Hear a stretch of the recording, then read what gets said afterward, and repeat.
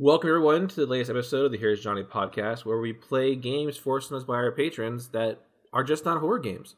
I am your host, Larry, and we are joined, obviously, by Justin. Hello. And That a was very weird. special, yeah, and a very special guest, Dr. Stephen Schur. How's it going? How are you, He- Mr. Soulsborne? Mr. Soulsborne? No, that's Mr. Dark Souls. Mr. Sekiro. How's that?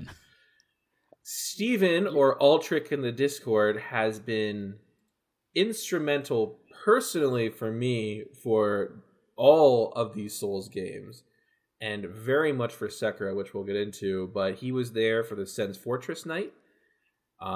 He and Justin helped me tag team finish the final boss in Dark Souls 3, Soul amongst of other Cinder? ones. Soul of Cinder, I believe, yeah. Steven, I know for a fact, came in and helped me beat the Abyss Walker. Because I almost stopped playing that game after that. Yep.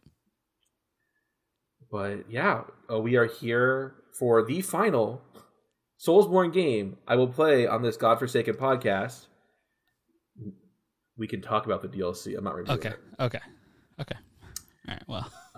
It is brought to you by our patron Marcus. He likes to see me hurt on the inside.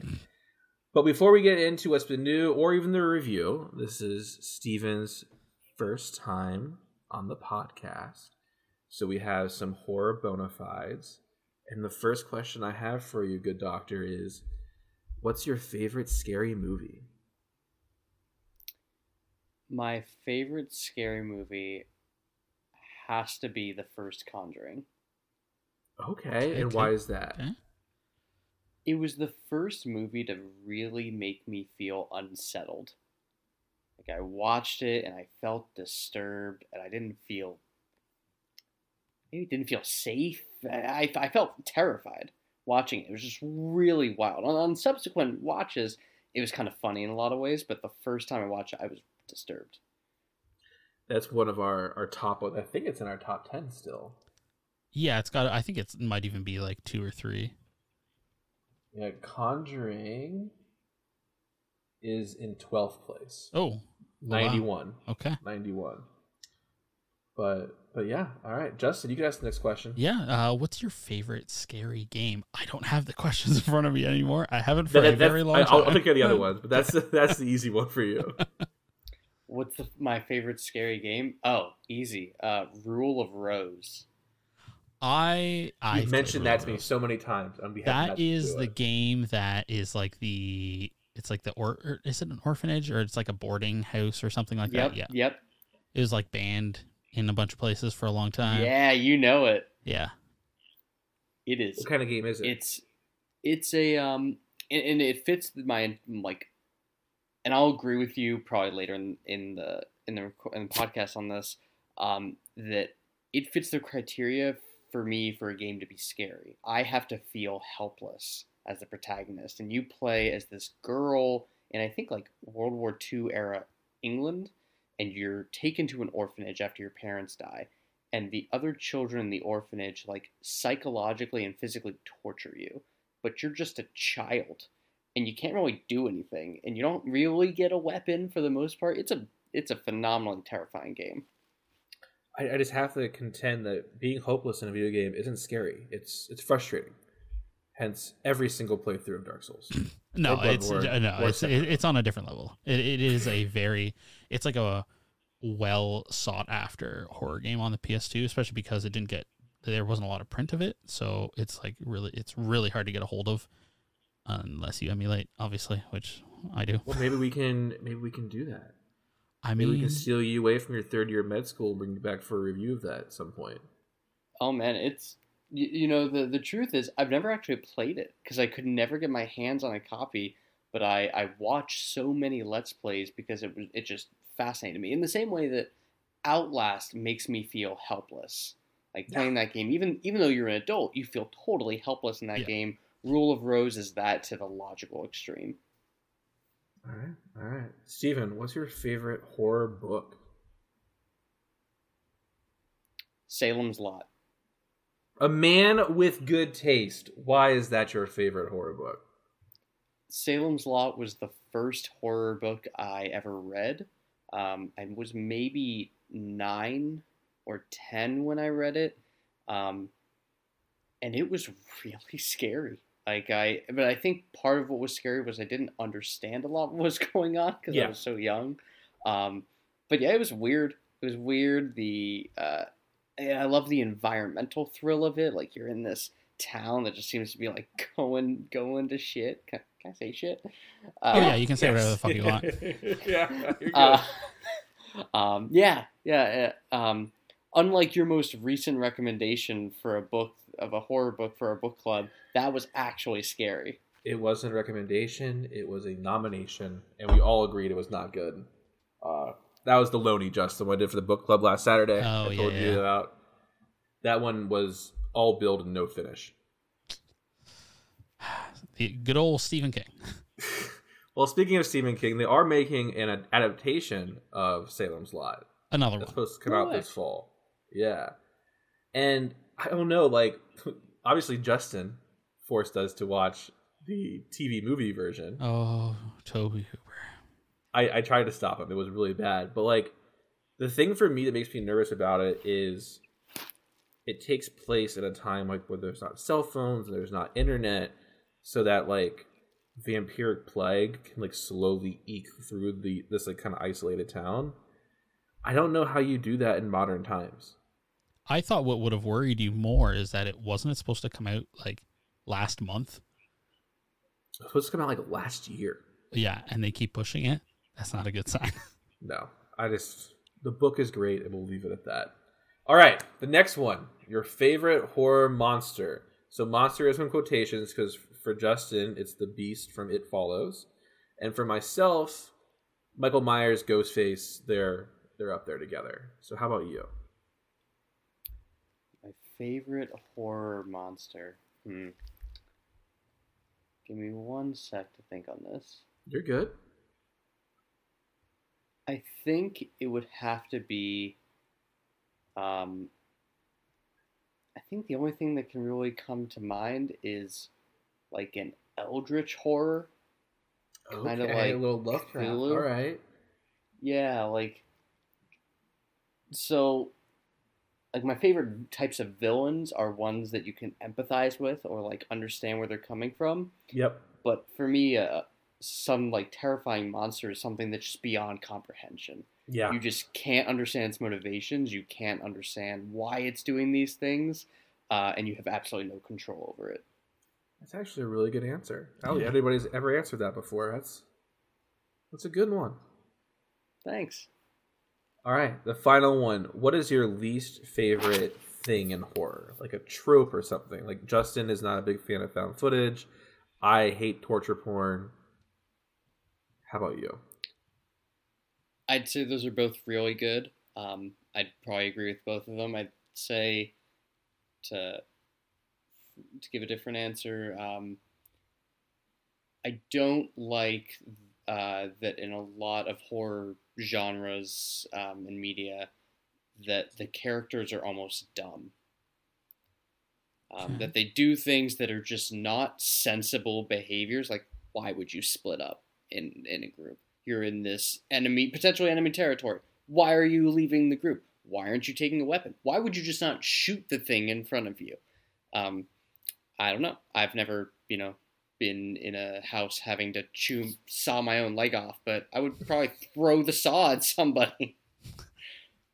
I think that's good too. Yeah, absolutely. Yeah.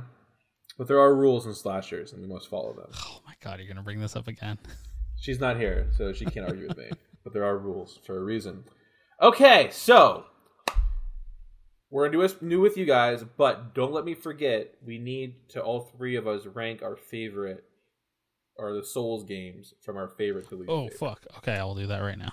Yeah, I was actually just thinking about that, and we definitely need to do that. So Dark Souls 2 excluded, but Bloodborne included for that. Okay. And what about Elden Ring? Yes, Elden Ring, yes. Yep. Fuck. Okay. Okay, and so we need to talk about what's been new. Steven, I'll give you a bit of a break for a second. Justin, what's been new with you? Well, I beat Resident Evil 4 Remake again. You're such a bastard. I'm like halfway through my third playthrough, but I've kind of slowed on that a little bit. I started playing Last of Us Remake. So you're playing it on PS5? Yeah, I'm playing. Yeah, I'm playing it on PS5. Sure. And then I've actually also started replaying the PC version of Walking Dead: Saints and Sinners Chapter 2 after That's being the VR game. Yeah. That's like the VR Walking Dead game. That's actually like one of the best VR Walking Dead games. Oh, well, it's the sequel. It's the follow-up. So it came out to like Quest exclusive last year, and it was bad. It was really bad. There's just a lot of performance issues, and like the textures were really, really bad. And it was horrible. It was just really bad. It was such a letdown. I've put like maybe an hour into it on PC, and it's already like 70% better. Like it's Okay. It's a drastic improvement. Like everything actually like looks nice and crisp, and there's still a few performance issues that I'm sure will be like hammered out now that it's like actually out. But yeah. I watched and finished season 5 of The Circle. Okay. Is it so good? Oh yeah, man, I cried. I like ugly cried at the end of that. It is like weirdly a very touching reality TV show because it's like it's like real people, not like. It would be fun to be on that, I think.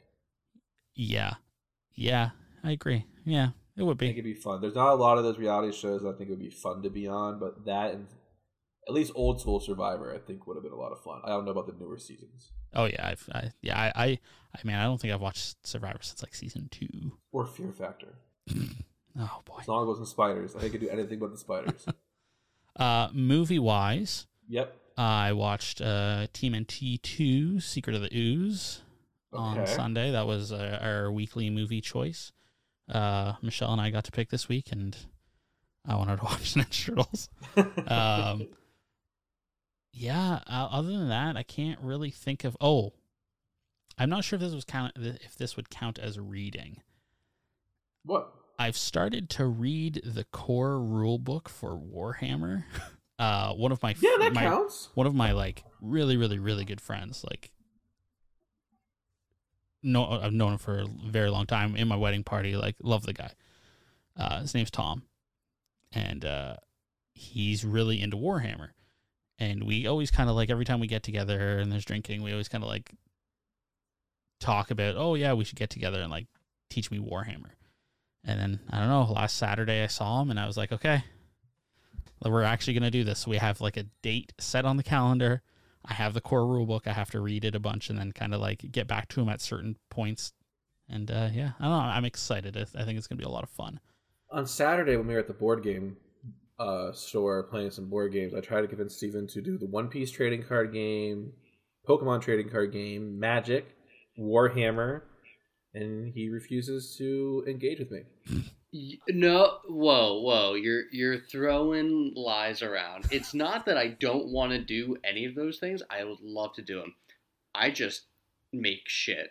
I have no money, and Warhammer especially is a really expensive hobby. Yeah, so that's actually like what my buddy Tom said is he's got a bunch of armies. He's gonna like let me practice. Like we're gonna like split up his army and practice that way. But yeah, because I started looking at Warhammer stuff and oh boy, I can't afford that.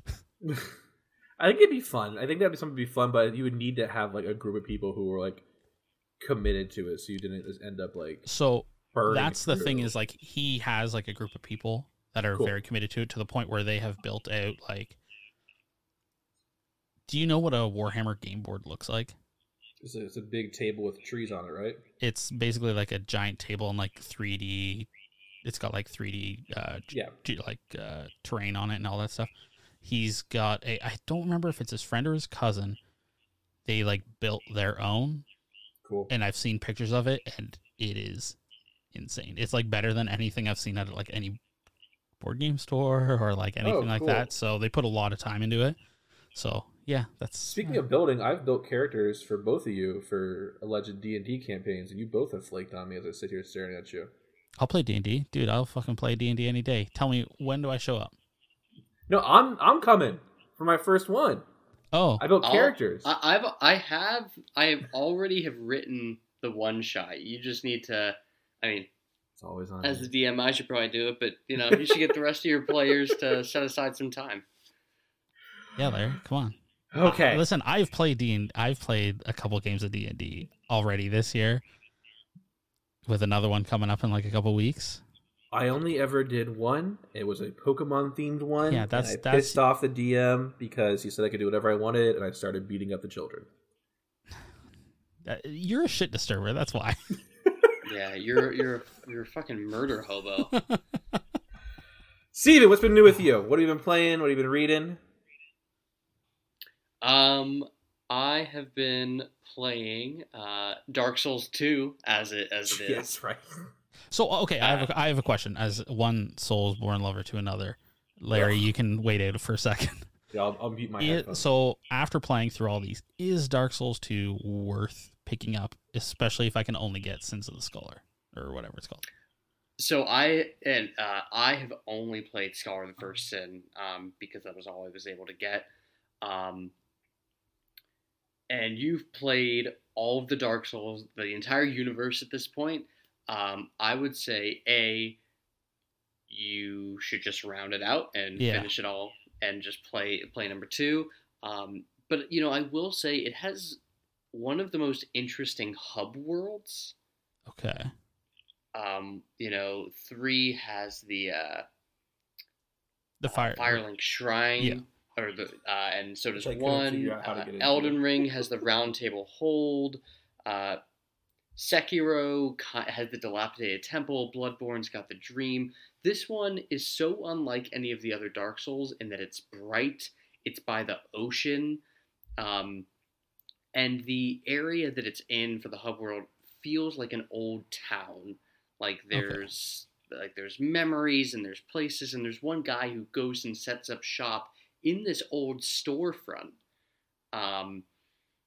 So it's really kind of an interesting thing. And the 1 and 3 are both kind of like at the ends of particular eras in time of the universe.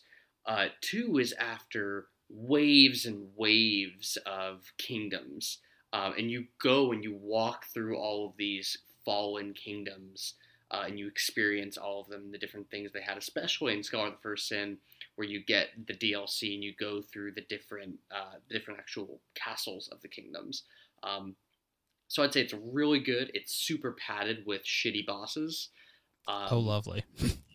But like it's totally worth it. I've played it maybe 4 or 5 times. Jesus Christ. Yeah, okay, I gotta pick it up. I'm gonna add it to my Steam list right now. I own all these games. Like, I remember the first night when I played the first Dark Souls, like, oh, this is going to be fun. And the next day I went out and bought the rest of the series.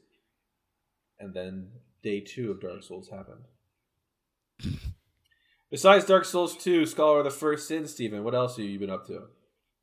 I'm in a book club with you and Matt the P. And we just finished our first book, The Loney, which was garbage, hot steaming garbage. And I picked up the new book, so I'm reading Gideon the Ninth. We started it? I'm about a third, if not half of the way through it. We have like 39 days until the next book club meeting. Yeah, and I got 2 other books aside from that from the library. I got shit to read. But yeah, it's really good if any of your listeners are fans of dark stories that are sci-fi with heavy queer themes and necromancers, then this is the book for you. And then outside of that, I've just been trying to get ready to go back to med school, which is going to be way less fun than any other 6 weeks, right? Yeah, I think it might even be 4 weeks, honestly. So, Justin, I'm not sure if you know, so the way his program works is he goes to med school for 2 years. Okay. Takes a vacation to go get a PhD, and then he goes back when he finishes his PhD for his 3rd and 4th year of med school. He's smarter. It's like than... Dark Souls, but in real life. Okay, for myself, I finished Trigun. That was something that the P told me to watch that he really liked. It starts off really goofy, like not bad, but just like goofy, like old 90s anime. And by the time I finished it, it might be my favorite anime I've ever watched. Like it's definitely better than Death Note, and that was my reigning favorite. It's just a great story. It's only like 26 episodes, and I don't want to spoil anything. It's just it was not what it started out being, and all the credit to him for that because it was really good. I'm on episode 9 of season 3 of Sword Art Online. It's cool. Kirito gets stabbed and he has to he's fully into this new VR world, whatever. It's SAO. I watched the SAO movie Extra Edition. It's like a recap of season 1. I literally had to put up my walkthrough of FF7 because it's super cringy. It's just that was cringy. I did not like that. I watched New Moon. You're not going to call that cringy? That was funny. Larry. I have found them to be hilarious. It is so bad. These actors who are very good actors are acting so badly. Oh my God, Larry. You can't say this with a straight face and then also be the same person reading Midnight Sun. You don't get to have your ironic cake and eat it. I'm on a wait list for the audiobook. I watched Vampire's Kiss, which is the next one we're doing for the Cage podcast. That was not the movie I thought it was going to be. Do not go into that thinking it's a comedy. It is just a dark, shittier version of American Psycho. It was not good. And then I watched Mission Impossible 3. Oh, it's been a long time since I've seen Mission Impossible 3. So fucking good. Is that oh man, I don't want to say the actor in case it's not Philip Seymour Hoffman. Yes, okay. Guy. Yeah. That's right. Yeah, okay. Yeah. And that movie starts off on with the scales turned to 11 and it does not let down. It's I still like the first one just because it was I didn't expect what it was going to be and all how gritty it was. So it's 1, 3 and then 2. For games, the only thing I've been playing is FF7. We just ditched Tifa and Medeal to hang out with Cloud while we go do some stuff. And as of recording this, you got 2 days. Not even a day and a half. Yeah, I won't have it beat. I won't have that. Not because on the Steam version of FF7, you have to download a mod to do the speed up, right? And if you download the mod, then you can't get the achievements. So I'm gonna have to grind out the money and the experience the hard way. Yeah. Books, I have 4 hours left in Breaking Dawn. That is bad. That's bad. That's trash. You're not going to get any sympathy, though, because you're doing it to yourself. I know. Exactly. And then I have 100 pages left in the book Winning Fixes Everything, which is a deep dive into the cultural systemic rot that led the Houston Astros into cheating. Oh, yeah, we talked about this last week, actually. Yep. It's really good. And the other thing is we're recording this on Wednesday instead of Thursday because my Michigan State Spartans made the Sweet 16 and they play tomorrow. So we're recording a day early. I don't know what any of that means. I think I even have Sparties doing well tomorrow. I have Sparty winning the whole thing. That's not real. Because that's my team. You gotta ride the horse you came in on. All right, I can't put this off any longer. Do you want to talk about Sekiro, guys? Sure. Absolutely.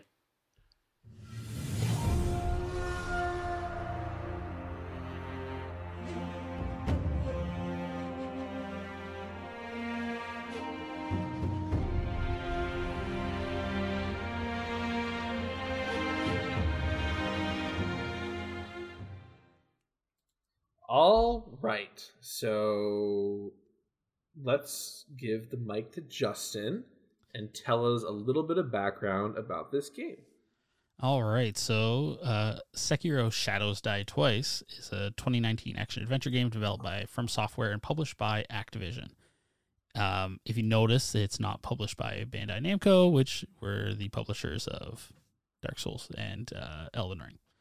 That says a lot, I think, when we'll get into that. So development of Sekiro began in late 2015 following the completion of the Bloodborne DLC, The Old Hunters. It was directed by oh man, I'm so bad at these names. I'm sorry, guys. Hideo Miyazaki, who had previously worked on the Dark Souls series and Bloodborne. Sekiro drew inspirations from the Tenchu series of stealth action games, partially developed and published by From Software. The team initially considered developing this game as a sequel to Tenchu, however, it quickly outgrew the concept.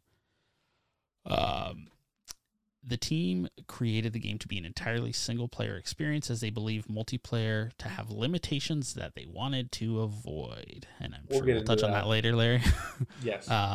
Despite the game taking place during the Sengoku period of real-world Japanese history, no historical people or locations are featured in the game. The game was revealed at the Game Awards 2017 in December, showing the tagline "Shadows Die Twice," and then the full title was revealed during Microsoft's E3 conference in 2018. And the word Sekiro is a contraction of Sekiwan no Okami, which translates as one-armed wolf. The subtitle "Shadows Die Twice" was initially meant to be used as a slogan for the teaser trailer until Activision requested it to be kept for the final name. And then the last thing I got is sales. I don't believe we've heard a lot sales-wise, other than by July 2020 it had sold just over 5 million copies. What I want to know is, of those 5 million, how many people got an ending? So I wasn't going to bring this up. Where was it? Sekiro was praised by critics who complimented its gameplay and settings and compared it to Dark Souls, although opinions on its difficulty were mixed. Oh, yes. That will be discussed. All right, before we get to the summary, this was forced on us by our patron Marcus, who likes to hurt us. Me, in particular. Steven, you met Marcus at my birthday party. I did, yeah. Yeah, I was... Did he hurt you then, too? No, he was a really nice guy. I don't know what Larry's bitching about. Let's hear what Marcus has to say and why he picked Sekiro for a religious forced horror game. Sekiro Shadows Die Twice has kind of a special place in my gaming heart because it was the very first Soulsborne game that I ever completed. I picked it up mostly because I was a huge fan of the feudal Japan setting that I saw in trailers and previews of that game. But what really kept me committed to it to the point of completion was the fact that it was one of those rare few games that made me reevaluate how I play video games. I think personally at that time I had been kind of in this loop where I was cruising through games, not really focusing too much on learning a specific play style. It's more of just sort of brute force my way through a game and get to the ending. But Sekiro made me slow down and learn exactly how this game should be played. And I was pretty grateful for that. I thought it was really cool. One of the things I really enjoy about this game too is the combat system, because unlike past Soulsborne games that relied a lot on dodging, rolling in the iframes, and possibly parrying if that's your playstyle, this game focuses so much on you actually blocking 90 to 95% of all the attacks and doing some counterattacks. And I think that really empowers the player to live out their best Japanese anime dreams, kind of. If you think back to older anime films like Ninja Scroll, where you see these samurai sword battles that are just over the top and so cool looking, I felt like Sekiro aligned itself with that style of combat a lot more. And then finally, this was a really cool setting for me to explore. It allowed me to take different locations at my own pace. I could take the time to look around and see some of the beautiful visual elements that were put into this game. And I can definitely see why this had won numerous Game of the Year awards back when it was released. So I'm really glad that you guys were able to play it, and I'm eager to hear your thoughts on it. Two things. This one. Oh, don't Game be of the too Year eager. Awards. Sorry. Oh, yeah. And for me, if I want to live out my anime fever dream, it's Dynasty Warriors. So here, let's see, Game of the Year at the Game Awards. I watched that one time with you and him. South by Southwest Game of the Year, and then it was nominated a bunch of other times and lost. Insane. Steven, are you ready to give a 60-second summary? Man, Control came out that year, and so did the Resident Evil 2 remake. Both so much better. Anyways. Control and Resident Evil 2 came out in second. Okay. Yeah. Ready for a 60-second summary, my friend? Yeah, you got a timer for me? I do. I'll give you a 3, 2, 1. You can go. 3, Let me know if the music is too loud, and I will turn it down. 2, 1, go.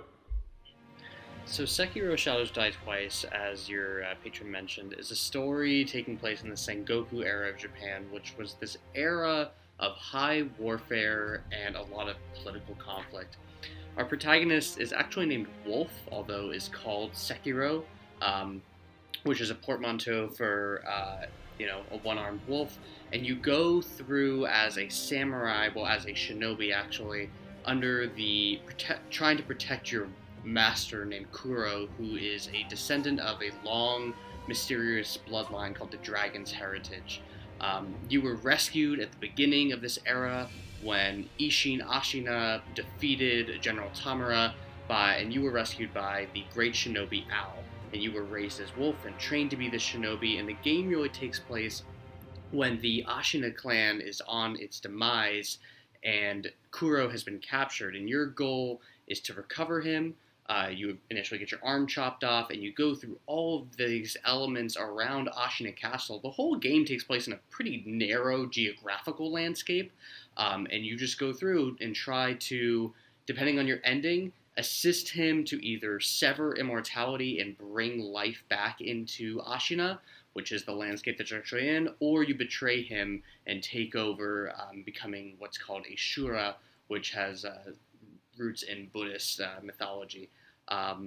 We'll get into some of the endings in a bit, but really this brings a lot of choice into how you want to protect and uphold the Shinobi Code, and sort of the powers, and a lot of it's actually quite has a lot of deeper meaning to it, but on the whole, you fight a lot of humans, which is somewhat different from the other Souls games. Most of your enemies are initially humanoid and then become a bit more supernatural as the game goes on. That was 2 minutes, but you did such a good job, I couldn't stop you. I loved it. Oh man, you should have stopped. You should have stopped me. But outside of that, the one point I wanted to bring to that Justin made was in the original teaser trailer for Shadows Die Twice. I don't know if you guys caught it, if you watched the teaser trailer, but what they show is the prosthetic arm. Oh, yeah, I remember that being like a big thing when they showed it off, yeah. Yeah, they show the radius and the ulna of the prosthetic arm, like the two bones in your forearm, and no one had any fucking clue what this was. They're like, the hell is this weird contraption thing? And you unlock that core memory by bringing up the teaser trailer again. Sure. So, let's talk about plot. Steven, as the guest, you can go first. Pros, cons, thoughts, overall takeaways? Yeah, so from my own experience, having played all of the Souls games, with the actual exception of Demon Souls, I really enjoy the plot. It's told very differently than any of the other Souls games. In fact, you have a voiced protagonist. It's not high role playing in the sense that your character has motivations that are outlined and they speak them out loud. And their convictions are voiced, not just by themselves, but reaffirmed by others. But the plot itself is very compelling. The characters are really likable. Even the ones that turn into your enemies that are, in somewhat human and intelligent are pretty likable, and you can understand their motivations. As the story progresses, I think it has a really good, rising arc. The climax is really good, depending on what ending you choose. And there are actually 4 different resolutions, if I remember correctly, to this game. In one of them, you fight your grandpappy. Yes, yeah. Go ahead and summarize them. You did the 2. You did the demon ending, and you did the normal ending. What are the other 2? I've done all 4. Yeah. So there's you described it in your plot summary. What are the other 2 that exist? So there's the demon ending. There's the just basic Severance ending. There's which is where you kill Kuro. There's one where you remove the immortality and leave him. You die, and he goes on to live his life. And then the really hard ending to get, which may actually be the true ending to the game, is of course.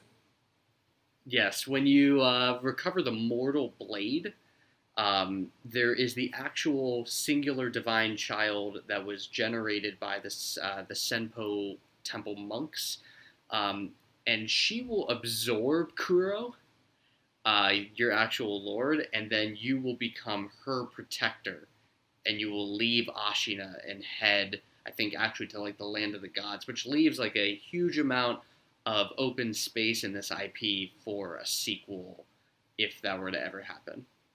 Did I run into that child at the temple? I is a strong word. Me, Steven, I ran into that child, but yes, we did. So we'll I did. We'll that's, get to that in gameplay. That's like who you get the Mortal Blade off of, if I'm remembering that correctly. Yep. Jesus Christ. Okay, Justin, your thoughts on plot? Yeah, I definitely feel like this is the most followable plot in Dark Souls or in like all of the Soulsborne series, just because, like you mentioned, I mean, there's a voice protagonist. It's not like, the story is not hidden in item descriptions, which is nice. It's not hidden away from you. It's kind of like told to you as kind of like, I mean, like The Last of Us kind of thing. Like it's told to you as you progress. You're not kind of left to figure it out. I mean, obviously there's things that you can like, there's lore behind everything that you can figure out, but like you can play this game start to finish and get like a complete story for the most part. I'm not sure what happens if you kill your dad, You definitely kill I'm not sure what happens if you don't kill your dad. You still kill him. Oh. You do? Yeah, you just stab him in the back. Yeah, but in like a really unsatisfying way. Oh, it was fine. Credits came right afterwards. For some of us. What kind of threw me was after I killed him, I found it actually a lot harder to follow after that, because a giant straw man picked me up and I went to like the land above. And then you fought your grandfather who came out of your brother. And then there was a giant fish. You fight a giant fish? I swam away from him. I didn't actually fight him. I don't know if you're actually supposed to fight him or not. I just swam away. No, it was good. I feel like after that first ending, like the first possibility of an ending, it starts to go in the more like the more fantastical route, which seemed a little not like incredibly out of place, but definitely seemed like more offbeat from what the rest of the story was trying to tell. Yeah, I'm curious what you got from the story, Larry. Because you got to sit there and enjoy the story. You didn't have to do the hard stuff. I attempted all the hard stuff, but hey, he beat one boss. Oh, what boss? Palace or the Screen Monkeys? The noble. The Miss Noble. That kind Which of one? environmental boss that's like hidden in the temple. The whole area is covered in mist, and you have to like jump across a couple trees, and then you find this flute playing mist noble inside of the temple. It's above Mibu Village. Okay, so well, We're, Larry, you skipping didn't. around. We're skipping around. We gotta stay Hold on, on hold on, plot. hold on. You didn't even fight the Screen Monkeys. That was like the easiest boss. I tried. I couldn't catch up to one of them. So this is what I'm not understanding is because when I fought the Screen Monkeys, I only had to kill one of them. I had to kill 4, and I only killed 2 before I gave it to Steven because I was getting so fucking pissed off. I chased the one on the rooftop until I could kill it, and then I got transported. And I'm not sure if that's because I did other stuff out of order. But I did not physically touch any of these other monkeys. Yeah, I killed the one behind you. I killed one in one of the rooms. You dropped down on it, and then I couldn't catch the other 2. But we're getting ahead of the story. Plot. Yes. I critique the other Souls games because everything is hidden in menus, and I don't like playing games like that. I enjoy a good narrative. I enjoy, like some people will call it a visual novel. I think people are assholes. I enjoy the story being given to me through cutscenes that you earn through completion of challenges. Even though I'm not really big into like this aspect of like Japanese culture or whatever, I found the story to be really compelling, and I understand that the ending that I got was because I was aiming for the quickest route to credits. Yep. But hearing you guys describe the other endings, I kind of like it. Like I like a dark ending. I like a dark protagonist, and it makes sense for me at least that like, after everything he has gone through, like why would he not? Like he killed the people who trained him, he killed his father, like he killed Emma, he killed all these people. Like why would he not in the end just like take the mantle up for himself? Like that makes sense to me. So I enjoyed that. I would never play it through for the story again. But it's a Souls thing, but like I also wouldn't like read anything. Like I've read like a Dark Souls comic, like obviously Berserk. I started reading that, and even though Dark Souls is based off of Berserk, like I found Berserk because of Dark Souls, right? Because I was interested in that story building. So I would say like it's a good story. It's told well. I like my ending. I'm not sure. I kind of actually like the secret ending, if that's what canon is, Steven. I'm not sure if that is it or not. But I definitely think this is the best told story in a Souls game, and this is the area where I scored this the highest. So. I find that really interesting. That, what? Or what about it, I should say. Yeah, I find it interesting that you found this to be the best storytelling when I'd say there was maybe more dialogue, just even on total, in say Elden Ring. And the story was pretty clear in that one. That's a good point. That's actually a good point. For some reason, I don't think about Elden Ring when I think about... Why? Because you actually like it? I still got fucked on in that game. Well, that's my fault, because I built around Holy, only go into the last boss to find out that both of them are resistant to Holy. Yeah.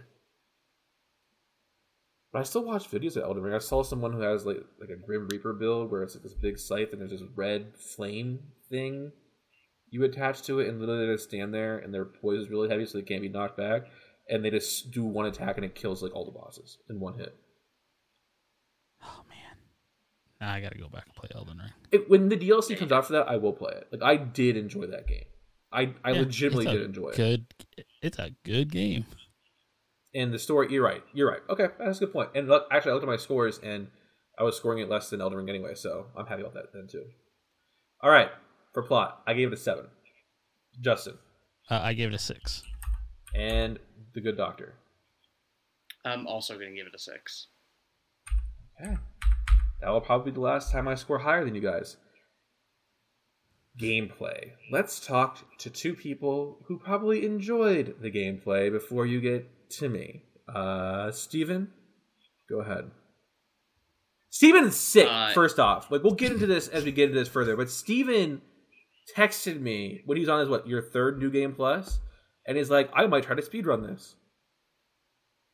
Third New Game Plus in about like a week or something. So like, keep that in perspective as he talks. And the biggest question, which you should answer when you finish talking, Steven, is what? Who hurt you? Yeah, who hurt you?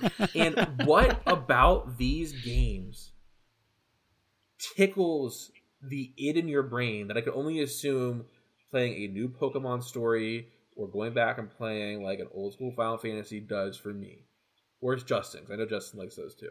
Like, what is it? Like, what is it about the fucking brutality of this? That because you were also super excited about. It was a sequel to a game that you said you really liked as a kid, and it came out, and you were super pumped about it.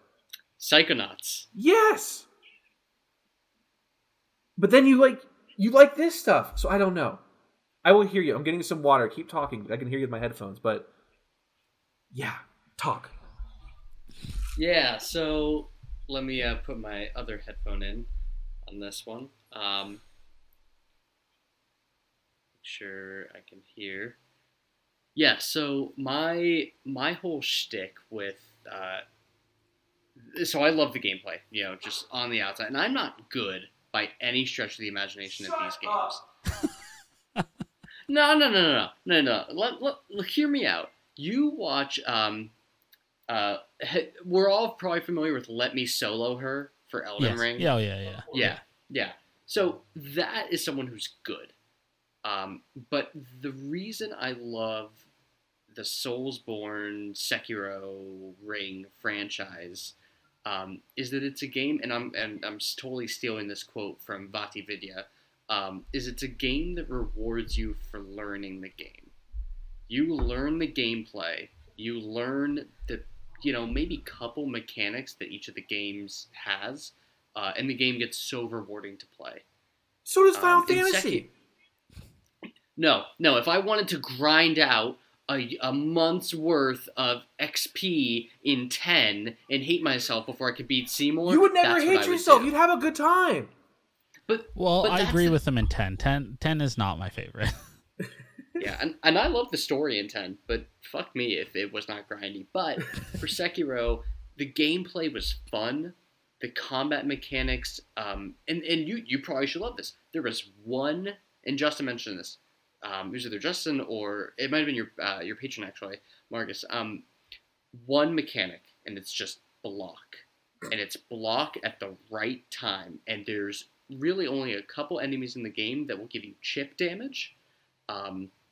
And there's really no stamina for the most part. Posture, I guess you could kind of think of like inverse, but it's really, really good. And it's kind of a little bit of a rhythm game, and I'm a musician, so I like that.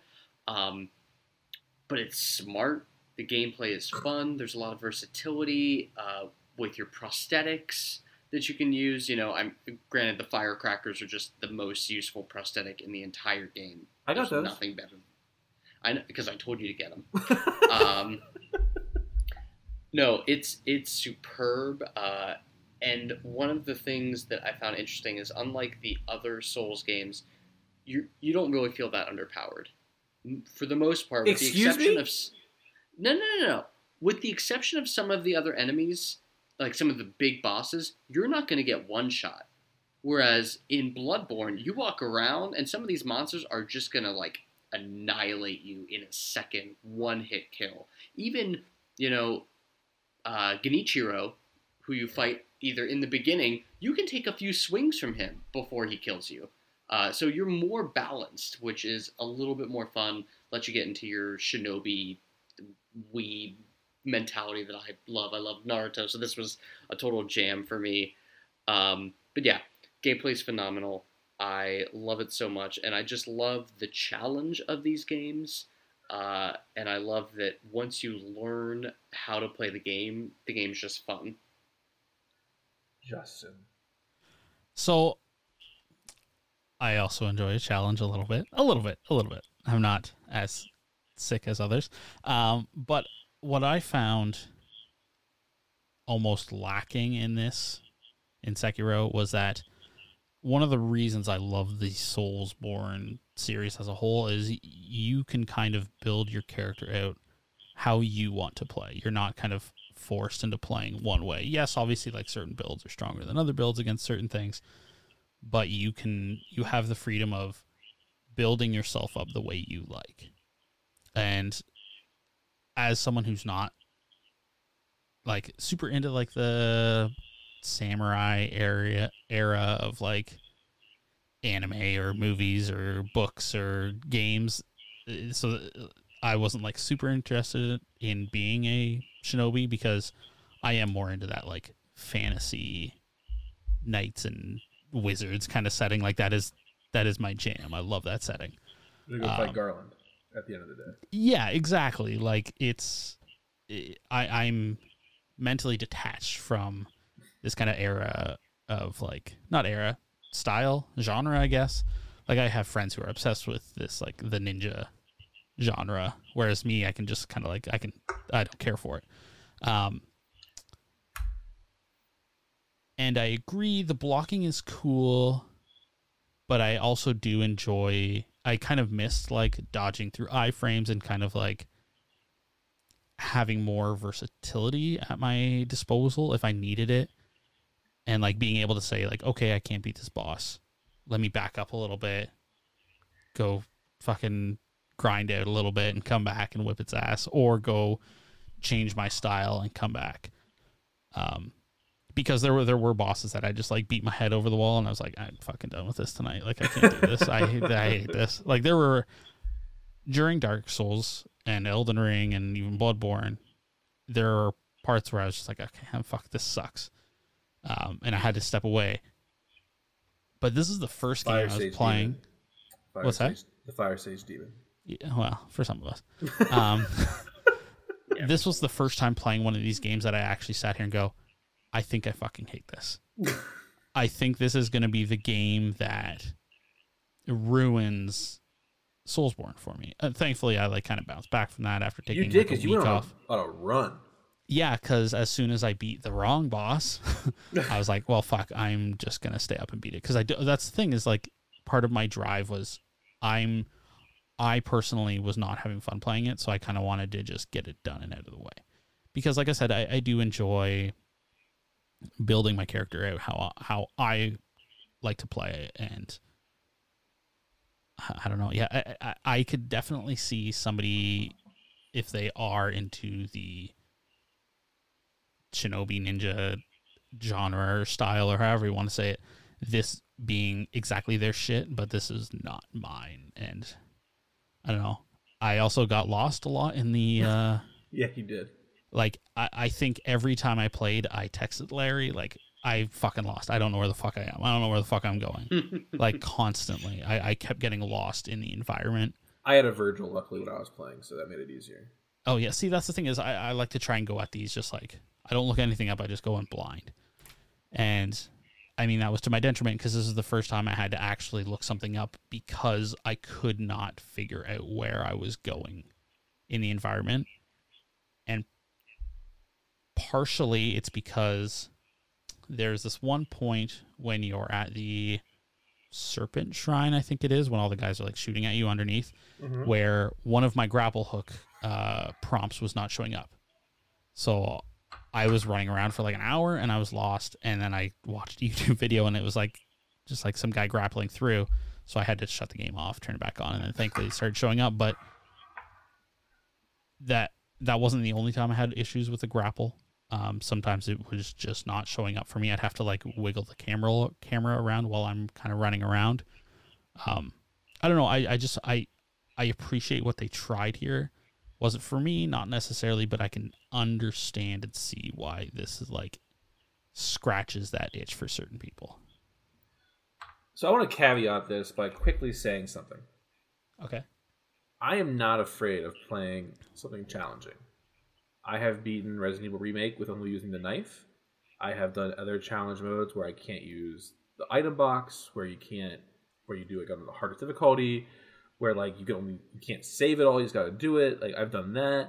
I've done platinum Final Fantasy X. In Final Fantasy X, I have done other challenges like that. In Kingdom Hearts, I've done it where you can't change any of the gear around. I don't mind a challenge in a game that I like, or a game that I feel rewards me. So Sekiro. I've been dreading it since it was forced on us. I knew it was coming. And the biggest reason I was dreading it is something that Justin mentioned in his background. There is no ability to summon in help. Throughout Dark Souls 3, Bloodborne, Elden Ring, I summoned in help. Whether it was one of you two, whether it was both of you two, whether it was someone random, whether on Elden Ring where I was literally going on to like the Reddit site and saying, hey, I need help beating this person. Can you come help me? Like, I enjoyed that. Because this isn't the kind of game I want to play. I would never play it unless someone was compelling me to play it. But at the same point in time, I always felt like if I was getting stuck, there was an option. There was a flare, a white flag, something available to me. The few things about this game that I do like is that I liked the stealth component of it. I never felt that the overworld was fucked. I think about like Blighttown. I think about Lake of Rot. I think about some of those areas in those other Souls games. The one area like where the witches are at, or before you get to those three guys in Bloodborne. You know what I'm talking about? Like the three dudes in the little burrow area, that spidery, poison-filled hellscape with all the traps. Like, I never felt like I ran into an area like that in this game. Whether that was Steven's direction for me as I was navigating the world. But like you guys said, and that's why I was trying to understand what you said about being like overpowered versus the environment. Like, the world seemed less screwy. For example, the snake, I never died to the snake. I figured out how to stab it in the eye like right away, and I figured out that it was blind from that side, so when you needed to navigate around it, you could get around it. Did you do the second snake encounter? No, he didn't. Okay. Fuck that second snake encounter. Yeah, I did not know that. Did you do it with possession? Oh, I didn't even do it. I died and was like, nope, fuck this. I'm going to go fight the ape. So, I will put that there. The first night I played it, I beat the first little dude you come across by the gate. I beat the drunken person. Chained ogre. Okay. And then I beat the chained ogre. No, it was a person before the chained ogre. Oh, just like the run-of-the-mill. It had a health bar. Okay. They all have a health bar, Larry. And then I ran into two bosses, and I realized very quickly that I was out of my motherfucking depth. The first was Lady Butterfly. She went into a second phase and fucked on me, and I realized this was going to be a problem. And then I went to Genichiro. The castle? I wish Ada was here to do the call. Gyobu Masataka Oniwa? Yes, thank you. And I was like, oh shit. And so I went on YouTube, and I was like, I can't summon somebody. So I went on YouTube. I was like, how do I cheese this boss? And so I spent like 2 hours trying to cheese him by like hopping up this ledge to get around it to bait him, and and that didn't work. So I was trying to bait him off the ledge, and that didn't work. And so I realized that I was fucked. So Justin is in Canada, and he was having his own struggles because we were both struggling at this point. And so I asked Steven, I was like, would you come over here on a Saturday and just help me beat these bosses? So the way we did it, he came over, I made fresh biscuits and gravy, made some fresh chili, we sat on the couch, and I had to do everything. And when I got to a boss, I had to attempt it 5 times. There was one boss where he fucked with me, where he didn't even have to fight her. He said to run by her. But he still made me fight her 5 times. That was annoying. Which one was that? The ghost lady. Orin of the Water, you technically don't need to fight her. You can just run past her. Orin of the Water. It's right before Corrupted Monk. So when you're in Mibu Village before Corrupted Monk, there's that woman standing there playing the guitar-like instrument. Oh, okay, yes. Yeah. I watched Steven no-hit a couple bosses. I think he died one time, and it was to Ashina. the last boss. Yeah, I think I did pretty well in terms of not dying to most of the bosses. I know you and you no hit the horseman. Oh yeah, no, Genichiro was a solid run for me. I just don't understand. I had more success in Dark Souls because in Dark Souls, particularly Dark Souls 1, you can grind. You can just get stronger. You can get strong enough to wear Havel's armor and you won't get your poise broken and you can just fucking swing. Like, Yeah. It's an option. And Or you can get naked and run through Sen's Fortress, whatever one you want to do. I was trying to be light. Or like in Elden Ring, like I don't know. I always felt like I wasn't fucked. And in Sekiro, when I got to Genichiro, right? Kyobu Masataka Oniwa. Thank you. I just really realized that I was in a land out of my depth and that I needed help. So, yes. I think the lack... So, I don't know if this is accessibility, and I don't want to be the person, like, give me an easy mode. Like, I don't want to be that person, but, like, this is the first of the Seki Soulsborne games that I truly felt was inaccessible for someone who didn't have the part of the brain that you two obviously have to, like, for lack of better terminology, get good. Well, here's the thing I will say to that, though, is I do think that every Soulsborne game should have some form of easy mode, because I think gaming only gets better when you make it accessible to everybody and stop like gatekeeping. We've talked at length about this whole get good shit. I hate it so much. And it's why, like, I don't know if it's accessibility, because I definitely think, like, Miyazaki should be able to create the games he wants to create. I think that's totally fine and valid. The same way that people who make, like, the really weird games that you send me sometimes on Steam should be allowed to make those games. Like, some games just aren't going to be for everybody, and I think that's fine. And if you feel like it hurts your artistic vision or whatever you want to call it, that's your prerogative. Like, that's cool, but I'm going to critique it. I don't like it. Like, I would love to be able to sit here and talk to you guys and be like, yeah, I played it on, like, super easy mode, but I still beat it. Like, that's how I feel about the original Dark Souls. It's like I ground up a shitload of souls, got strong, still sucked, but beat it.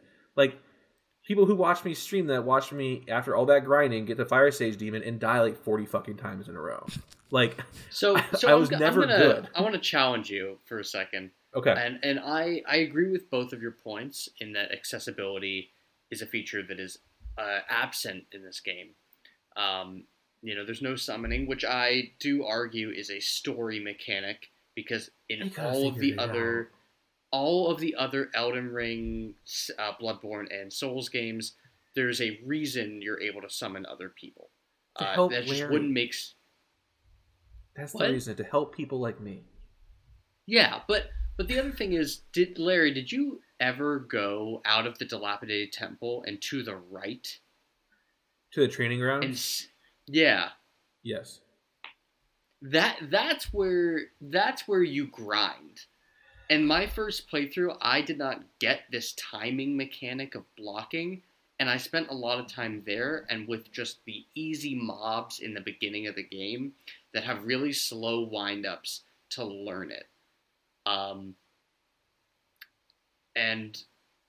Because your attack does go up over the course of the game, but not like significantly. You don't do like huge amounts more damage in noticed the it. end game.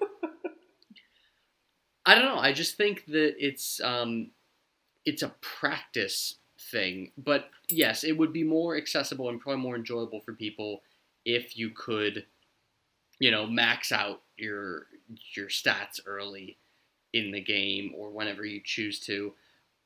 I just think that it's, part of the charm. But I see where you're coming from. Charm is a strong word, Doctor.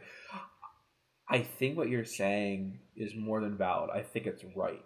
Yeah. It's just we are all now in our 30s, right? You're in your 30s, right? Good doctor. No, you're 29. No, 28. God, you're so young. So we're older. You're 28. Listen, You I'm act going. older I'm than going me, into though. my. I'm going into my mid-30s this year. Okay, I'm fucking depressed as shit. And it's like, here's a question for you, Steven. By the time the next Souls game comes out, let's say it's in 3 years. Well, so hold on. So Armored Cores this year, and the What the DLC. There's a Armored new Core? Armored Core coming out? Oh yeah, you didn't know about this? Yeah. Yeah, it's slated for this year, and then the DLC potentially hitting early next year for Elden Ring. So we're looking at least 2025. I would say it's got to probably be around 2025. So you'll be in residency. Yeah. You love these games. Like when I told you the first time that we were doing Dark Souls, like your eyes lit up. Like, I remember talking to you about it. And you talked about, even when you were playing Elden Ring for the first time, we were discussing that, like how like you had to learn the new mechanics. You had to like grind and practice and all that. Are you going to have the time to put into this? A new one? Like to have that little training area to do all of that? You know, I can't, obviously I can't predict the future. But you should. Try right now. But if the previous Souls games are any indicator, so, you know, brutally honest, my first entry into for this franchise was Bloodborne. It was the reason I got a PS4. Because I saw the trailer and I lost my mind. I thought it looked so cool, the gothic horror. I picked it up and didn't realize that in Souls games, you don't need to clear the entire mobs before the boss and that they regenerate. I played for a day or two and put it down for 6 months because I couldn't get it. And I got to the Cleric Beast and I couldn't beat him, and then another 6 months went by. And now every time I encounter a new Souls game, it's just progressively easier because I've learned how to learn the game. Like I know how much time it should take. So I think I'll absolutely have time when Residency comes to learn the mechanics of the new Souls game, whatever that may be. But also, you know, regardless of how busy you are, you make time for the things that are important to you. You know, my family is important to me, and this hobby is super important to me. You know, the Souls games bring me a lot of joy for some reason. So I will absolutely put the time in. All right. Gameplay. Steven, what did you give it? I gave it an 8. Justin. Are you waiting for me? Yeah. I get a 5. I gave it a 3. Okay. Audio. I'll go first. Just Wait. I really don't have what? Justin gave his gameplay, right? 5? Yes. Yep, it was 8, 5, and 3. I'll go first on audio. Actually, I would like to go first if that's okay. I have been I don't know the word now. Of course, it fucking slips my tongue as soon as I go to say it. I've been basically like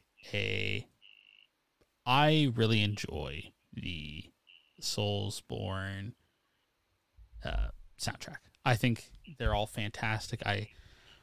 We Bring all it know back, that, Spotify. Bring it back. I know we all know that it's gone, but that's okay. Some of us have other ways of listening to it, like myself. Captain Jack Sparrow. Yeah. Hey, listen, they took it off Spotify. What do they expect me to do? I have the Firelink Shrine as my wake-up alarm. Cool. And my backup wake-up alarm is Soul of Cinder, kind of when it like mixes into Lord of Cinder at the end of 3. Yep. In the second phase there. I love the music in these series, in this series. I know it's not an entire, obviously it's not like we're with the entire you. series. Yeah. I feel like this has missed the mark. Again, it is kind of mixed in with it, like the whole feudal era or the Sengekko era. So it's again hitting on that genre that isn't really my style. Not like I don't really like it. I don't know. I found it not hitting as hard. I do think the like title music is nice and good. The one I played, like going into the topic here. But other than that, I found most of it to not hit as hard, especially like if I go back to Dark Souls 1, which is like still to me, maybe Elden Ring. No, Dark Souls 1 is definitely the most memorable soundtrack of the entire series. I agree with you 100% on that. It's just like I can, without knowing the names, without seeing the song, I can hear the music, and most of the time I can pick out the boss. I agree. Not sure if that's from PTSD or memorable, but I agree well, that's the thing is like I even with Elden Ring, when they added Elden Ring onto Spotify, I went through and I listened to it, and there was like a little less favorites on that playlist. Mm-hmm. But music has always been like a really strong storytelling aspect of this series, and I don't think it accomplishes that here. I think it just tries to add to the scene, like it tries to add to the environment here. It doesn't really feel as like integral to the story. Like I feel like you could take the soundtrack out and put in any other like samurai ninja movie basically soundtrack and you'd be okay. You wouldn't really miss a lot. Yeah, I don't know. I think the voice acting was fantastic. Don't get me wrong. I think the voice acting was amazing. But yeah, I don't know. It was just missing that like special. I don't know. It was just missing something. But whatever it was like what it was missing was like that special spark that made Dark Souls to me. Because I don't know. No, Steven, what do you think? Yeah, I gotta agree with Justin on this one.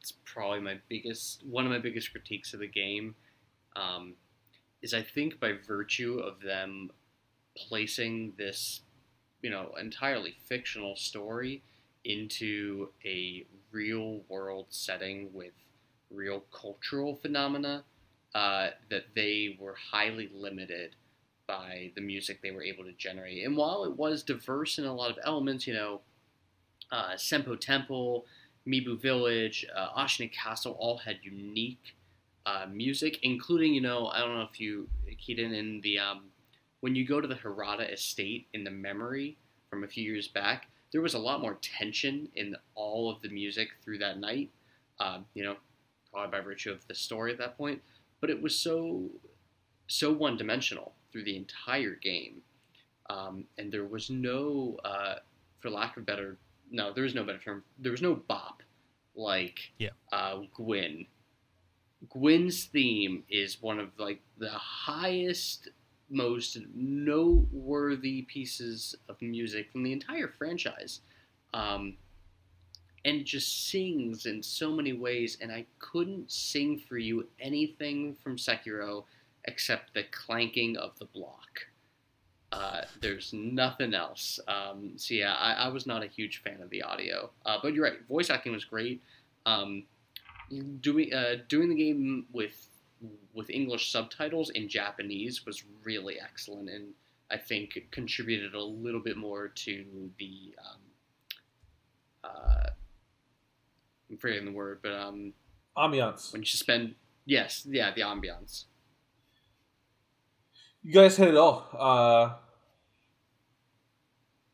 I think the word that I would say that describes what's missing from the music is epicness.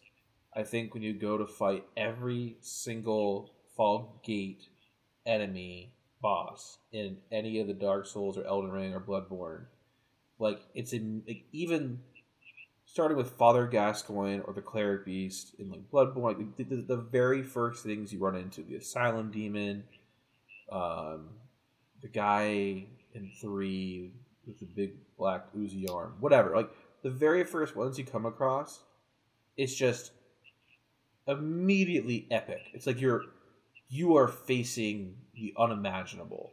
And it always felt like in those games, the scores escalated to your wins, right? To the Lord of Cinder fight, to fighting the fucking moon, right?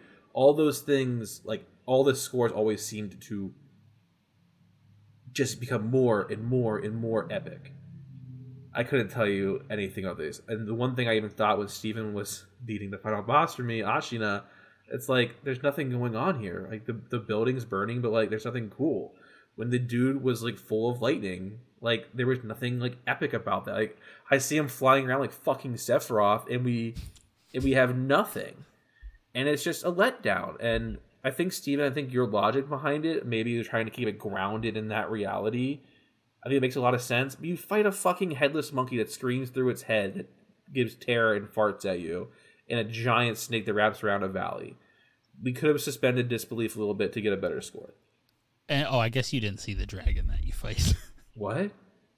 Oh man, yeah, no. You fight a dragon. Larry, I didn't tell you all the bosses that you missed.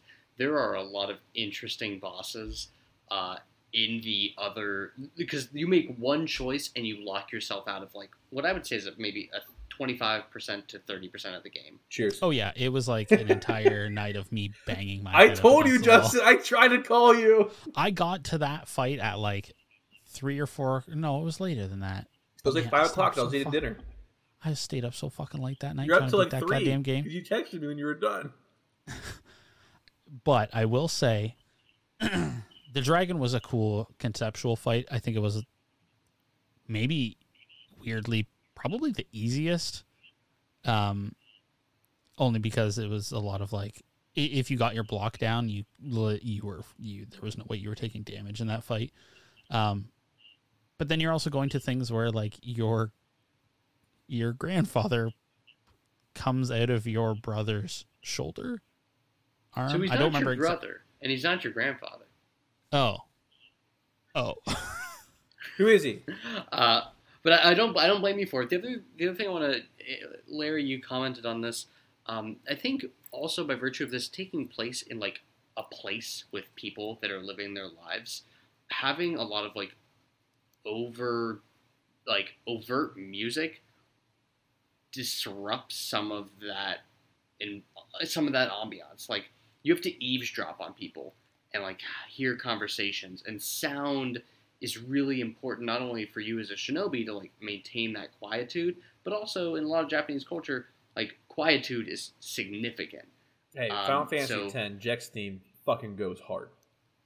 Don't you talk to me about maybe the grindiest game of all time. I'd rather play 13 or 13-2 than 10. You're so full of it. Hey, 13-2 also had a fucking track that whipped ass called Crazy It Chocobo, did. and I still listen to it. 10-2 had Well, some what good about, tracks too. That was grindy as hell as well. The 7 remake with the Chocobo theme. Yep. Oh, man. I'll be playing that again soon. At some point. I bought it at the Steam sale, so I could finally do the Yuffie DLC. Well, you got until the winter. Oh, no. Never mind. No, I bought it. I know. That's not what I meant. It's not coming out, Justin. Don't lie to yourself. All right, for audio. Dude, it's going to be even longer for PC. It's going to be like 2 years after that. 5.5 for audio. Justin. I gave it a 3. Oh, damn. And Steven. 4. Okay. How but am I see, giving it higher scores than you guys? But here's the thing, Larry, is you say that's brutal, but like, to me, even if you look back at my scores, the soundtrack has always been like a pinpoint of the series or the genre of Soulsborne. And basically in this, I don't feel any like emotion that they tried to put forward, because like, I think about every time I listen to Soul of Cinder or oh my god, or like the Ceaseless Discharge. I actually really enjoy that tune. Oh my god, why can't I think? Matt let me fuck around in that for like an hour before they told me to go back and hit the fist. Good. But, no, I can't remember what is the dog's name. The giant wolf, Sif. Sif. Yeah, like the emotion in Sif and like Soul of Cinder or Lord of Cinder alone, it like makes the soundtrack in Dark Souls 1 like Artorias 10 times was better. great, too. What's that? Knight Artorias. Yeah, well, and that's the thing is like there's so much emotion and like you can feel the moment you're like you are basically like enraptured by this moment that you're living because the music is like so powerful.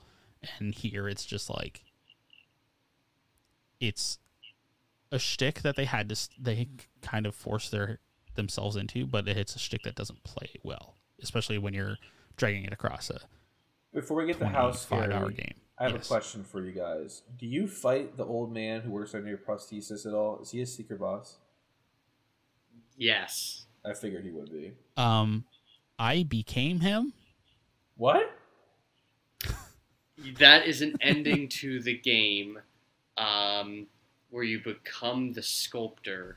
Yes. Although it's headcanon in the community makes questions about sort of rebirth and immortality and time skips, and that this game is playing on a loop. I don't think that's necessarily canon. But yes, you can fight the sculptor. Once the day changes, you couldn't in your ending because you fucked it up.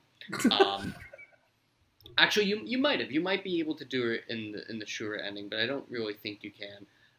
But eventually, when the Interior Ministry, which is like the government, the actual government, comes and invades Ashina, it's really cool. You play the game in reverse. You go down Ashina Castle and across the bridge, and you watch as the samurai of Ashina are fighting against the Interior Ministry. And you can just walk by; they're fighting each other, and then there's all this fire, and you get teleported to the battlefield for Gyobu Masataka Oniwa, and you fight the Demon of Hatred, which is the sculptor. And if you talk to him throughout the game and you give him sake, you can unlock specific dialogue for that fight. But that is a hard-ass fight. That is like a very difficult fight. I figured that was I was getting those vibes. How scary? Steve. I can go. Okay. No. No, and I gave it a 1. Steven. After you. Yeah, it's not scary. Even going by my own words, I said earlier, you're not helpless. Oh, at you any are. point. You are if you're. If you haven't learned the mechanics, if they're not comfortable for you, yeah, you're helpless. But like as a character, Wolf is not a helpless individual. Okay. Kuro is helpless. I think there are some elements that are horrifying.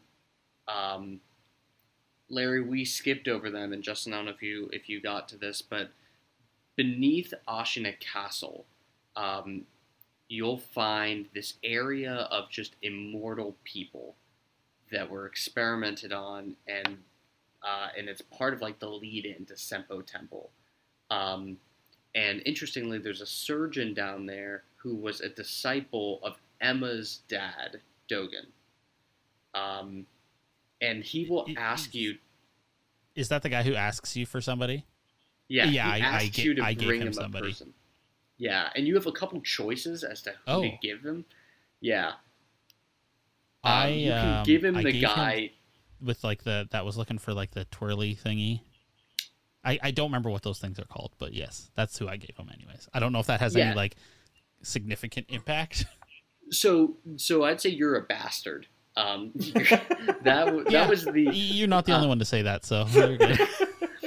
That's like the awful thing to do, because interestingly, those pinwheels symbolize a dead child that the Senpo monks experimented on to try and achieve immortality. And you go through Senpo Temple, and there's a statue and a pinwheel, and each of those commemorates a dead child. So there are a lot of things in this game that are just horrifying, but I don't think it's scary. I also gave it a 1. It's not a scary game. It's got some like awful themes though.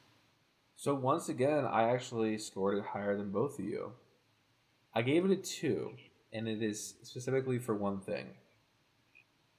Would we beat the Giant Ape?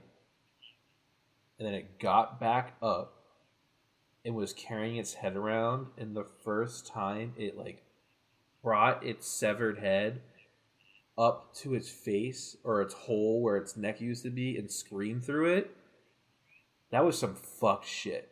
Like that did like mess me up. And then also, as I was being guided by Virgil through Senpo Temple, you told me the story of the kids.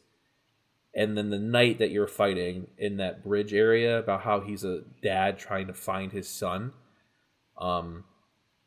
that did mess me up too. So that's why I gave it a 2 instead of a 1. But overall, it's not a horror game. Like, I don't know how you like. And again, different things are scary to different people, right? Like, some people are terrified of spiders and some people aren't. But like, I think we talk about horror video games, they try to set out to scare you. Like Resident Evil 4 Remake, obviously it's a remake, but OG RE4, people say it's very actiony, but there's legitimately things in that are meant to scare you. Like the Regenadors are some of the scariest things in all of horror. And I'm so excited to say them. Be quiet, Justin. I'm so excited. Yeah, I'm not going to say anything.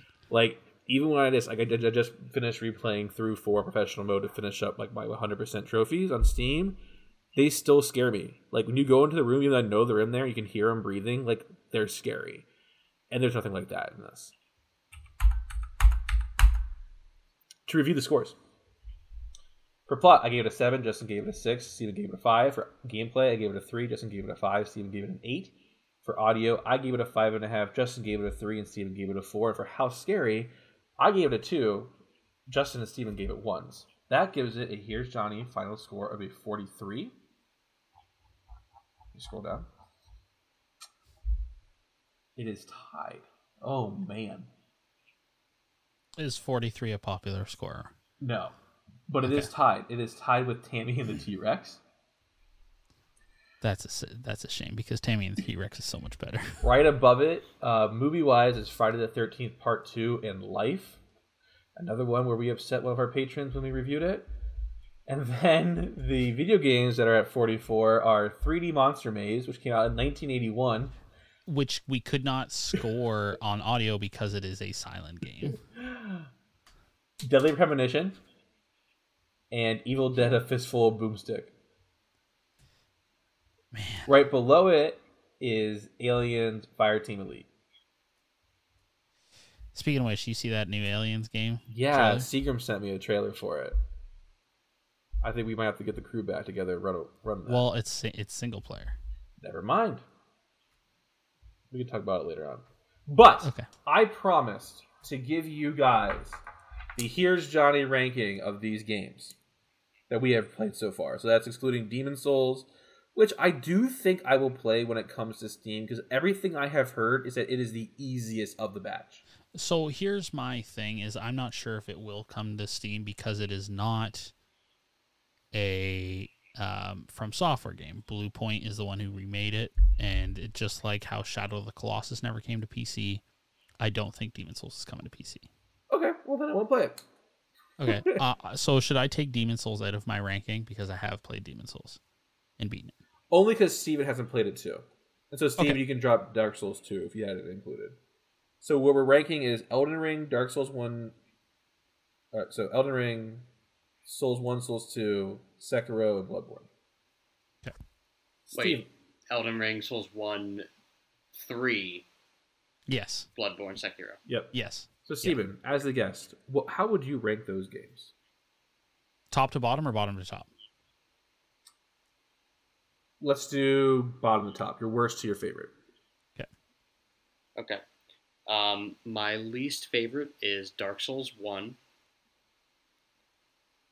followed by Dark Souls 3, followed by Sekiro, followed by Bloodborne, and then Elden Ring is king. Okay. Interesting. Justin. This is not like score-wise. This is just like No, based on yeah. the heart. So what are yours, Justin? My bottom is Sekiro, followed by Bloodborne, followed by Dark Souls 3, followed by Dark Souls 1, and then Elden Ring is king. So the way I am doing this is based on. I think I've mentioned. No. I don't want to hear the backstory. I'm just letting you guys know the way I thought about it is like I have watched a lot of YouTube videos about these games because I do find it just impressive to watch people be good at them. Okay. So that played into how I rank these, like how much I watched like post content. Sekiro. Okay. Bloodborne. Okay. Dark Souls 3. Oh man, Larry. Elden Ring. Okay, interesting. Dark Souls 1. Interesting. Okay. I have Man, watched, your heart's broken. I have watched so many runs of people like doing item randomizers. Item randomizers, use what you find. Enemy randomizers. I can only use a knife. Like I can only use magic. I can only use a stick. Of like, and it's all been of the OG Dark Souls. I will say Dark Souls is the one I own the most because I own it on every console I have. So I like until I had the Steam Deck, that's what I was playing on my Switch at work. And now that I have the Steam Deck, I mean, granted, I'm playing Dark Cloud too. Yeah, but I have Dark Souls 1 on there and downloaded and ready to go. Yeah, I never get tired of watching just even like different people. Like I watch Vadi do a lot. Lobos Jr. is one of my favorites. But I've watched so many different content creators just do different challenge runs of Dark Souls, of the OG Dark Souls. And I never get tired of it. I think it also helps that You're good. I believe it was the first one that we beat. And it's the one I struggled in the least once I ground up all those souls. I still suck. Yeah, I still suck. Like Fire Sage Demon still took it. my ass to the fucking bank. It's wild to me that Dark Souls 1 is above Elden Ring because Elden Ring is fucking amazing. But I think I would play Dark Souls. Like if I think about which one I would put in first, it'd be Dark Souls. It would be. Really? Well, I mean, yeah, me too. But I that's not to say the second Elden Ring, like the second I start thinking about Elden Ring, I want to replay it. I want to sit down and play it. See, I'm gonna have to either buy it on Steam or re-up my PlayStation so I can get help again. I'm not gonna lie.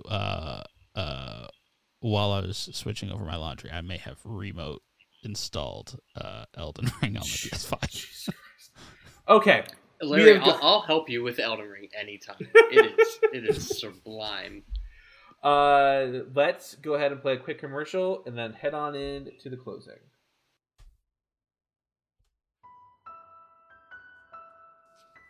Ghosts, Split souls, monsters, sociopathic villains, cold-blooded murders. and nightmares becoming reality. Does this sound like horror to you? Actually, these are all things that can be found in the Harry Potter series. It can be scarier than you might think. I'm Katie, And I'm Audrey. and on our podcast, Wizard Studies, we talk about all these parts of the wizarding world, and even some more lighthearted stuff. We can be found anywhere you listen to your podcasts and on Instagram and Facebook as Wizard Studies Podcast and Twitter as Wizard Studies. Now back to your regularly scheduled horror talk on Here's Johnny. So, Steven, I not only want to thank you for coming on to record tonight, but also helping me beat this game. And helping me beat so many, similar to Justin in Dark Souls 3 and Bloodborne and Elden Ring. It has been a fun journey, and I think an MMO version of this could be kind of fun. Like teaming up. I think you should play Dark Souls. I think we should play Dark Souls 2 to even round it. We can talk about it. I also agree with Justin that you should play Dark Souls 2. If we can summon, we can. You know what, Larry? We can probably put so many mods on that thing that it'll just be fun. It'll be so much fun for you to play. Steven, is there any social media presence that you'd like to share with the others? Do you want to share your Google Scholar page, your PubMed link? I'm trying to think if I have social media.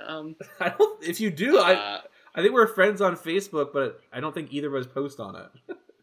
No, I have a Twitter. My Twitter handle is @Surefire2. Do you really? SHERFIRE2. But I don't think I've I've never posted anything. I've just gotten tagged. But yeah, no, you can catch me on PubMed and Google Scholar. If we do Dark I'm Souls not 2, would you come on and review it with us again? Oh, 100%. Oh man, but we should all maybe agree on how much of that game you want to play.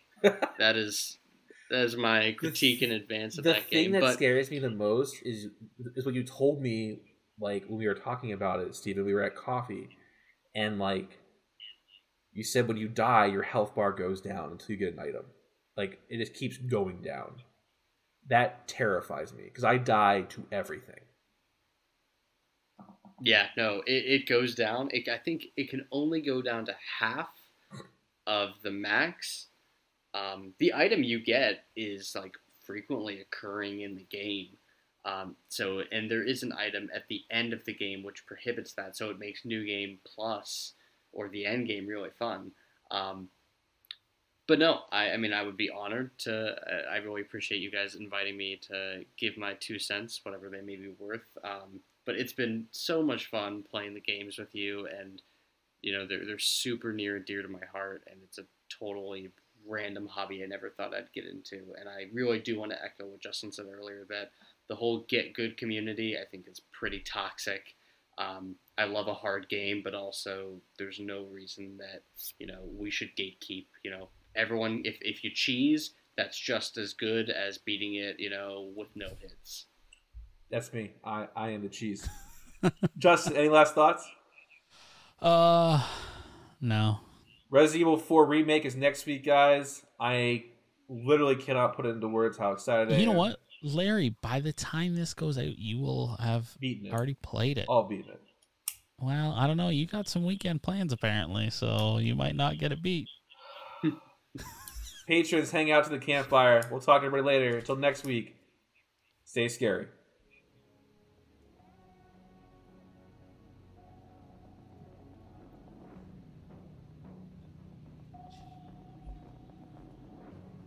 The Here's Johnny podcast is brought to you by Larry and Justin. You can find the show on Twitter at Here's JohnnyCast, and you can find Larry at BeaverLA. You can find Justin at PickleThing, and you can email the show at here'sjohnnypodcast@gmail.com. You can look us up on Facebook at Here's Johnny Podcast. As always, in the show notes, you can find links to the Discord and to the website. We are also on Instagram at Here's Johnny_podcast. Also in the show notes, we'll have a link to the Twitch and YouTube channels. And if you would like to support the show, you can head on over to patreon.com/Here's Johnny Podcast. Every cent goes into the show. And yeah, we just really use it to make the show better. Again, I just want to say thank you very much to our patrons. You guys help make this possible. But yeah, Patreon is the way we support the show. We aren't looking to get rich. And like Justin said, every dollar, every cent, it all goes back in. There's some pretty cool tiers, so head on and look at that. But until next week, see you guys later.